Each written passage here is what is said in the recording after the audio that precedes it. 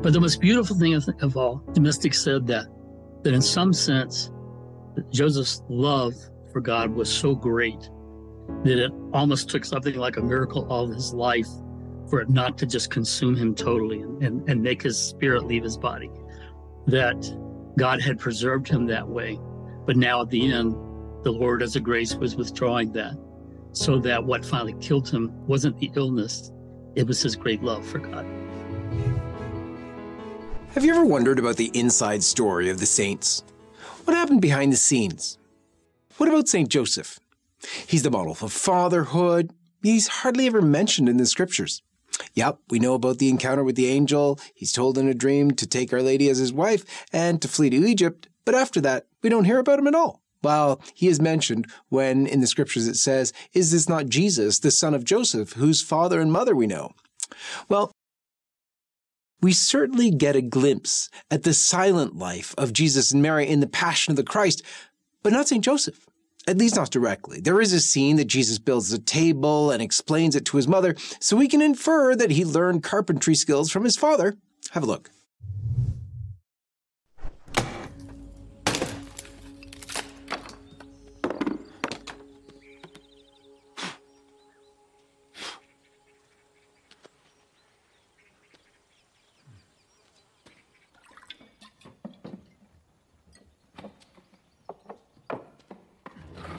Yeshua.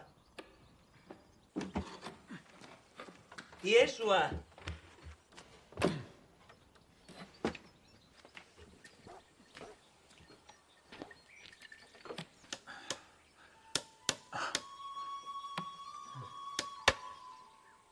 Red. Kenna. Yet the foster father of Christ had an integral role in the ex-gay man Milo Yiannopoulos' decision to leave his homosexual lifestyle behind and lead a chaste lifestyle instead. Yiannopoulos came on my show and talked about how the consecration of St. Joseph was how he committed to a life of chastity. Check it out. I felt as though as an entry point into this way of living that St. Joseph is kind of the perfect point of commonality with all of the things that have preoccupied me professionally and spiritually. As, you know, the patriarch, as the spiritual father, as, you know, the head of the Holy Family. What is it about St. Joseph that is so moving to us as we look for a model of masculinity, fatherhood, especially when it seems he's so absent in the scriptures and even in the adaptations of the life of Christ? Today, our guest is Dr. Paul Thigpen. He will be speaking about his new book, The Life of St. Joseph as Seen by the Mystics, where he goes into detail about the private revelations that certain mystics have had about the life of St. Joseph. But first, a little background. Let's start from the beginning. God chose St. Joseph to love, serve, and protect his family, and entrusted Jesus to his fatherhood. So even though God could have provided for the mother and child himself, he placed his son, his only son, in a family with a human father. Now, this points to the essential role of fathers in the physical, emotional, and spiritual development of their children, but this role has come under attack. And now, more than ever, it is absolutely necessary for fathers to look to St. Joseph as a model. Father Donald Calloway wrote that great book about the consecration of St. Joseph that Milo Yiannopoulos was so affected by. He wrote it to draw men closer to St. Joseph in a profound journey of spiritual renewal for men in his book, Consecration to St. Joseph, The Wonders of Our Spiritual Father. I've had him on the show as well in the past, so check out the link in the description if you missed it. To learn more about the consecration of St. Joseph, please visit consecrationtostjoseph.org. Father Serafino Lanceta, a very close friend of LifeSite, a priest of St. Mary's and St. Columba's Catholic Church in Gosport, UK, wrote a reflection on St. Joseph's feast day, March 19th in 2020. He says that the mystery of the relationship between St. Joseph and the Blessed Virgin Mary is the source of the whole mystery concerning St. Joseph and the way he comes into play in the New Testament and in the Church. He writes, and I quote, "Through the espousal with Mary, Joseph can embrace Jesus and hold him in his arms. Joseph is therefore the most perfect icon of Marian consecration. With him, the ancient motto starts, to Jesus through Mary. We find this to be the case. As the Gospel of Matthew says in Matthew 1:18 and 19, it introduces Joseph first as the husband of Mary, and then as a just man. Interestingly, St. Thomas Aquinas discussed justice and its connection to all the virtues in the Summa Theologica. St. Aquinas says, there must be one supreme virtue, essentially distinct from every other virtue, which directs all the virtues to the common good, and this virtue is legal justice. In other words, justice directs all of the virtues to the common good, so if Joseph is a just man, he is virtuous and righteous. This adds to our model of St. Joseph's masculinity and fatherhood, because in light of this deeper meaning of a just man, we see that a father is called to be strong in all virtues, directing them through justice. Hello, LifeSite friends. To celebrate the momentous overturning of Roe v. Wade, we at LifeSite have minted just under 10,000 brand new, limited edition, pro-life silver rounds. Each round is stamped on the back with an image of the Supreme Court of the United States featuring the date that the High Court delivered this historic victory. And on the front of our pure silver rounds, we feature LifeSite's logo, surrounded by brilliant sunbursts and draped with olive branches, and each round commemorates LifeSite's 25 years of pro-life, pro-family reporting in America, Canada, and beyond. These 1 troy ounce rounds are 0.999 pure silver, and LifeSite has just under 10,000 in stock. They're beautiful, historic, and forever enshrining the most important American pro-life victory of a generation. This first edition LifeSite silver round is the perfect gift for yourself or anyone you love that collects precious metals and is passionately pro-life. And each purchase helps directly fund LifeSite's pro-life and pro-family mission. This is the first precious metals collectible of its kind that is directly supporting LifeSite's worldwide mission that you know, love, and trust. And now it can be yours while limited supplies last. Get your 1 troy ounce rounds of 99% pure silver today by clicking the first link below and celebrate life with all of us at LifeSite News. So, we can work to piece together a cleaner image of St. Joseph, but it certainly takes quite a bit of digging. Dr. Paul Thigpen, in his The Life of St. Joseph as Seen by the Mystics, compiles the private revelations of 5 visionaries: St. Bridget of Sweden, Servant of God Marina de Escobar, Venerable Mary of Agreda, Venerable Maria Cecilia Baggi, and Blessed Anne Catherine Emmerich. What an amazing picture of this great saint develops. These revelations shed light on why it is significant to honor and love St. Joseph, why he is the patron saint of families, why he's good with selling your home, and he's the patron of the dying. It shows us his early life and the growth in virtue, his connection to the lineage of David, and his meekness and love for handiwork that led him to become a carpenter. Up next, Dr. Paul Thigpen. This is the John Henry Weston Show. Stay tuned.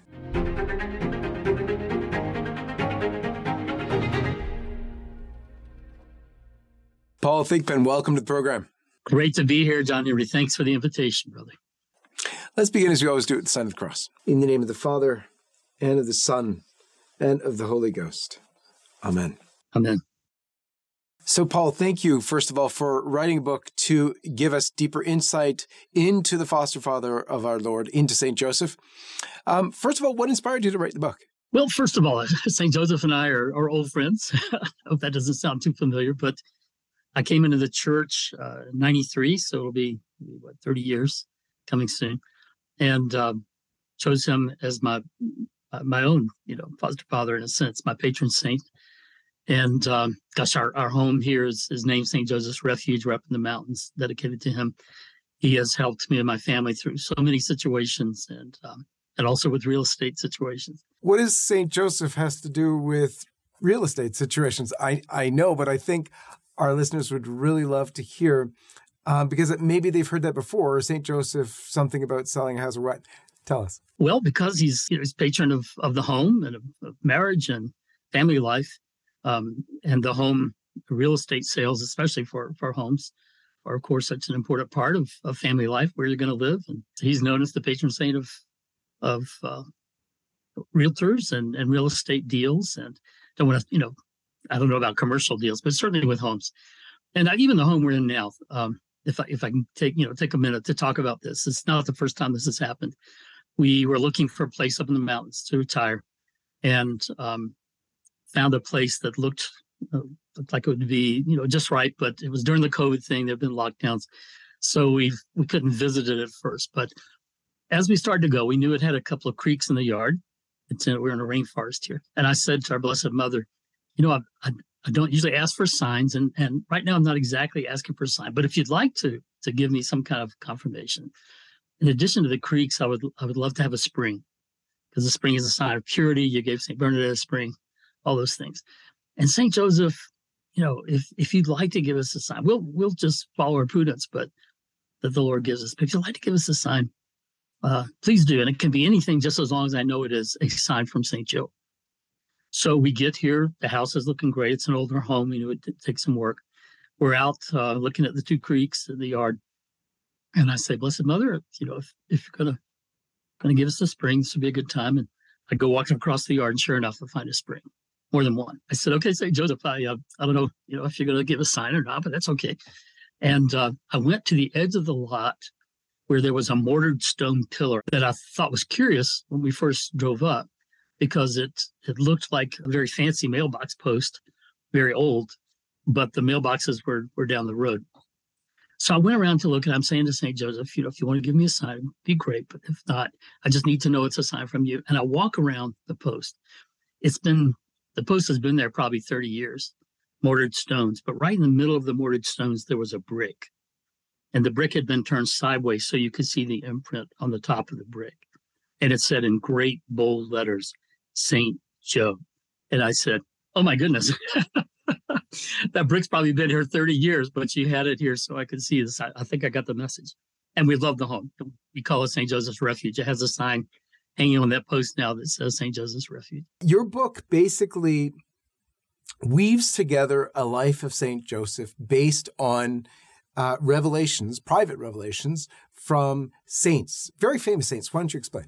They're all mystics. They're not all, fully canonized saints, but kind of on the way. Probably some of the best known ones would be Catherine Emmerich, of course. I think most of our listeners would know her, but also Venerable Mary of Agreda. Probably most of them heard of her. St. Bridget of Sweden, we've all heard of.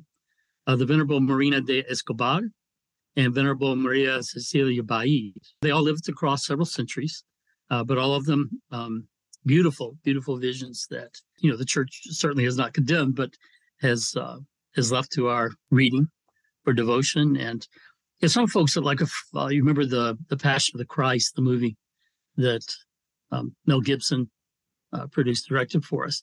There were scenes in there that were not from the gospel. And everyone kind of knew when they were watching it that, okay, he's drawing other things. This isn't from the gospel. So he's not claiming that these are gospel things. But if you knew the visions of these women, you know that in particular, Mary of Agreda and Blessed Anne Catherine Emmerich, scenes he drew from their visions were in that movie. So, for instance, when our Blessed Mother and Mary Magdalene are cleaning up, trying to get desperately the precious blood of our Lord after the flagellation off the stones, and another person comes in who's Claudia, Pontius Pilate's wife, according to tradition, helps them. That's a scene from one of the mystics. So what I'm saying is that that kind of gives us a good idea of the kind of thing we're talking about here, that it's the church tells us we don't take these things as gospel. We don't take them even as history, and we can't, because they had some of the revelations of different women actually disagreed in certain important details. So you can't take them as history. But what you can do is take them the way you would take those scenes in Mel Gibson's movie as a very powerful sacred drama that brings us more deeply into the gospel stories. The same way the meditation methods of St. Ignatius of Loyola will bring us into the gospel, where he would say, imagine yourself there in the scene, put yourself in that scene, and use your, but in my old Pentecostal days, before my conversion, I used to call it sanctified imagination. Use your imagination in a holy way. Historians might might actually question you on that, because there's so many conflicting versions of history that you might be able to take them as history as well. But nonetheless, so tell us about the storyline that you've got here. Where does it take us from with St. Joseph? Where are we starting from? Where are we ending with? It's his entire life. So it starts with talking about his childhood, early childhood, young adult life. Those are shorter sections, but then through to his meeting Mary and the betrothal, and then obviously all the events surrounding the Nativity that we remember when we pray the mysteries of the Rosary, and then the hidden years, so-called, in Nazareth, where he's there with Jesus and Mary, and then beautifully the later years of his life and his death. And then at the end, I have drawn from some of what the visionaries had to say about the special graces that we have through devotion to St. Joseph. Is there anything that links all these visionaries together that you've seen? I mean, the obvious things, great faith, great devotion to Our Lady, great devotion to St. Joseph, beautiful spiritual insight into the human person as well as into spiritual realities. As I mentioned in the book, they weren't necessarily doctors of science or theology or history, but they were definitely doctors of the soul.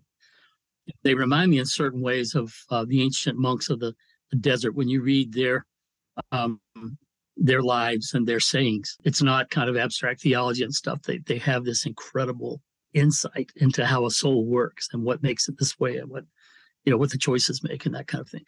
And so you get those kinds of insights and all of these visionaries into not just Our Lady and St. Joseph and some of Jesus, but into the people that they interacted with.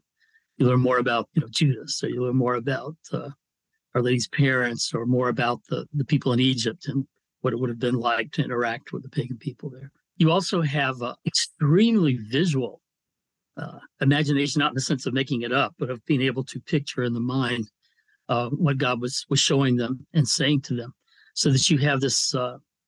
Some of the scenes are just remarkably detailed, and give you everything that you would get in Mel Gibson's movie, for instance, of not just the person, but everything around. Just a quick note before we return. If you would like to stay up to date on LifeSite's coverage of the latest life, family, and culture news, subscribe to one of our many newsletters by going to lifesitenews.com/subscribe. And if you'd like to help us bring our truth-telling coverage to millions around the world, please consider making a one-time or monthly donation at give.lifesitenews.com. And now, back to the video. Give us one of these stories that struck you, that helped you in your devotion. I mean, this is what private revelation is for. It's to help us deepen our devotion. What is one of these stories of St. Joseph, unknown, largely unknown, whatever, but that struck you and sort of inspired you to take this on? The way they described the dream that he has, where the angel tells him, "Get up right now, go and take the mother of the child and the child into Egypt, because Herod's out to kill him." And all we know from scriptures, he's basically said, "Yes, sir," to the Lord, and took them. And we don't have any details, but what it begins to do is unfold what kind of man would be able to do that. What faith would it take? What courage would it take? What trust? What just integrity that it would take for a man to get up in the middle of the night and say, "We've got to go." We start thinking about, he probably hit the tools of his trade were probably back in Nazareth instead of Bethlehem. He almost certainly wouldn't have known the Egyptian language or known people in Egypt. He wouldn't have had a job waiting for him there. It's a pagan culture. They're probably not real happy about Jewish people coming in, and just the dangers of the road. And so we describe the dangers of the road. And we actually have an ancient legend about how Saint Dismas, which is the legendary name, or an ancient name given to this thief on the cross, who asked the Lord, for his forgiveness at the end. That ancient story that he was actually a thief on the road while they were coming through, and that he kept the other thieves from harming them. And then later on, then what happened on the cross on the day of the crucifixion was a kind of fitting reward for his kindness to them. Now they take it a slightly different direction, but it's beautiful, where Dismas is a boy whose family is among the thieves. And his father is the one who tells the rest of them, no, don't hurt them, because they're going to catch him and sell him to slavery. But the boy has leprosy, and they have the Holy Family spend the night with him. And when they do, the mother realizes something's very special about the child and asks if she could have the child's bath water, Jesus' bath water, to bathe the boy. And Mary says, yes, do. But you need to preserve it because it's going to be special. And the boy's healed of leprosy. So he goes on in this account, then eventually he is still a thief, but it all comes back around where somehow, that's because of what happened. His faith was already planted in him a long time ago by that miracle. But then the rest of the story in Egypt is especially appealing to me. We have ancient stories about you may have heard of that when they get to Egypt, whenever they walk into a place that has the Egyptian idols, the idols all fall down before Jesus. And so they have that going on, but also the people say, get out of here. What are you doing? You're destroying our temples and that kind of thing. But the kind of ill treatment they probably would have had there. And yet, in the story, Jesus still makes friends with little boys and begins to win people's hearts over. So very touching, but especially to realize the sacrifices that Joseph had to make then and during the silent years back in Nazareth, how people would have treated him. They showed some people saying to him, this boy you've got here, he should be a rabbi. He shouldn't be working in a shop like this. You should be sent him off to school. And Joseph can't say a word. And so he just has to put up with it. And you're mistreating him by doing this. But day after day, Joseph he knows what's going on. He can't talk about what's going on, but he's a very patient man. Now, Paul, you were yourself not a Catholic, right? You were evangelical? Yes, and Pentecostal. Mm-hmm. And Pentecostal. So how is it that someone from that background comes to this? Because this is come to the faith and then go right into the very heart of something that would be very much disconnected from where you were before. Tell us a little bit about your conversion story, if you will. Let me say that I actually gave a paper back when I was a college professor at the American Academy of Religion meeting in San Francisco about what I call the Pentecostal sacramental imagination. And what I meant by that was that in certain ways, Pentecostals more than other evangelicals have this kind of understanding of the sacramental nature without even realizing what it is. So that unlike, at least in the old days, most other Protestant Christians, they believed that body postures were important in worship. They would lay hands. They would use anointing oil. They would pray and expect miracles. They would do exorcisms or, attempt exorcisms, things that the rest of the Protestant world had rejected, but because of their study of the scripture, they had embraced, that all pointed to the reality to them, for them, that God uses the matter of our world as a vehicle for grace in certain ways. And so for folks like that, it's not as large a leap into the Catholic faith as it might be for some. Even if they've been taught, the Catholic Church is wrong. For me, that helped prepare me, of course. But for me, it was a matter of my doctoral program. I got a master's and PhD, all three of my degrees. First one was at Yale, last two at Emory, were basically in historical theology. And so that took me back to the Church Fathers, first of all, to start studying. And that's what did it for me. St. John Henry Newman, of course, has said before that famously that to be deep in history is to cease to be Protestant. And that's what began to happen to me. Other things too, all kinds of things, people around me who were Catholic, they were great witnesses. But as I began to read the early fathers, especially, I thought, oh my goodness, they're Catholic. What can I, this is not what I thought it was. And eventually the time came where it would have been against my conscience not to become Catholic. It's a struggle nonetheless, I would think, because you're sort of, life is formed, you're an adult, it's still a hard transition.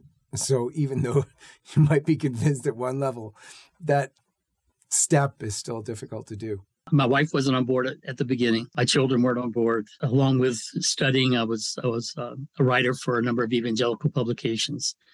At one time, an editor for an evangelical magazine that They weren't very happy when they heard that I was thinking about this. So I knew, I would lose things. I was ordained as a pastor, actually. So for a few years, I was like an associate pastor at a church. And I knew I had to give up ordination, all those things. But it's like the pearl of great price, John Henry.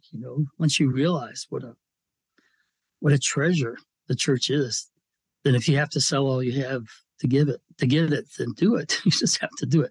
And in the end, the Lord really came through to convince my wife and brought the children along. So we did all come into the church together. Beautiful. Beautiful. How long ago was that? In April, it'll be 30 years. So it was in 1993. Oh. St. Joseph is known throughout the Catholic world as the patron of the dying. Maybe you can tell us from the visions of the saints, why is that? Because we don't get much in the scriptures about that at all, yet it's a very strong tradition in the church, and he's the patron of the dying. How did it look like from the saint's perspective? One of the most powerful passages in the book is where I wove together the visions about the end years of his life. They saw him suffering a great deal from physical ailments, and Jesus and Mary ministering to him during that time, drawing close to him during that time. And but of course, suffering it all with great patience and allowing it to draw him closer to his Son and to God the Father. But what I really loved at the end is that it shows Jesus and Joseph talking privately, and it's so touching. It brought caused me to choke up. It especially ministered to me because my father died. Well, a long time ago now. It's been 40-some years, I guess. Had an extended illness at the end of his life. And he was a Christian, and, neither of us were Catholic at the time. But he suffered a great deal. But as I like to say, he allowed the suffering to refine him instead of define him, and lived in great faith. And people who come to see him would tell me, I came to cheer your father up, and he cheered me up with his faith. And I got the privilege of moving back home, my wife and I, so that I could be with him during those months. And it just brought all that back to me as I was reading about Jesus taking care of Joseph. But the most beautiful thing of all, I think, was that the mystic said that in some sense, Joseph's love for God was so great that it almost took something like a miracle of his life for it not to just consume him totally and make his spirit leave his body. That God had preserved him that way. But now at the end, the Lord, as a grace, was withdrawing that, so that what finally killed him wasn't the illness, it was his great love for God, and that it just consumed him until finally his spirit burst the bonds of his body. Lovely thing to think about, to ponder what that would mean. That's such a strange question. Jesus healed so many people. It seemed like just run of the mill. He could do it at whim, and he didn't preserve the life of his dad. Was there some understanding given in the book about that? Simply that God's plan for Joseph was otherwise.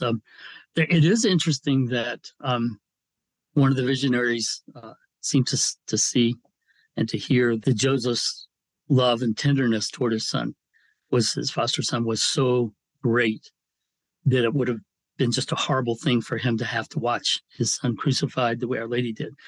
That it was part of her role to do that. She was chosen to do that, but he was spared that. And that's one reason why God allowed him to go into his reward before those years. So that's something to think about. There's so many thoughts about St. Joseph and his life. There's a popular song that gets played around Christmas that's about Mary, did you know? And it's beautiful, beautiful song. And it's actually some Protestants actually contemplating Our Lady, which is kind of beautiful all by itself. But funny enough, I think compared to everybody else, including us today, Mary did know a heck of a lot more than we even know now. But what's interesting to me as well, I've often thought about that St. Joseph in that same sort of space and somewhat knowledge as well. How did he interact with our Lord, with Our Lady? He knew he was dealing with God.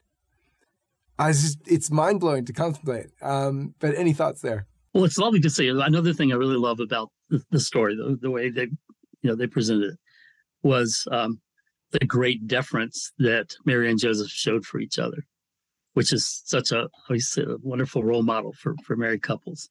And she's, in her heart, she's saying, he's my husband. I need to show him the proper deference for that.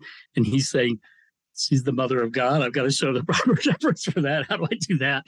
And they're deferring to each other all along. There's they say that there was in the story that, in the visions, that there had been a custom of the time among the Jewish people to, that a husband and wife at the beginning are supposed to spend some time studying one another so that they can learn better how to deal with each other in a proper, righteous way and deferentially. And during that time, they're kind of doing that. And it's, in some ways, it's almost comical the way each one is deferring to the other.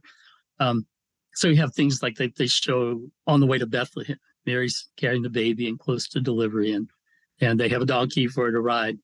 But she cares so much for Joseph that she keeps insisting, let me walk and let you ride for a while. Beautiful. But Joseph just can't stand to do that.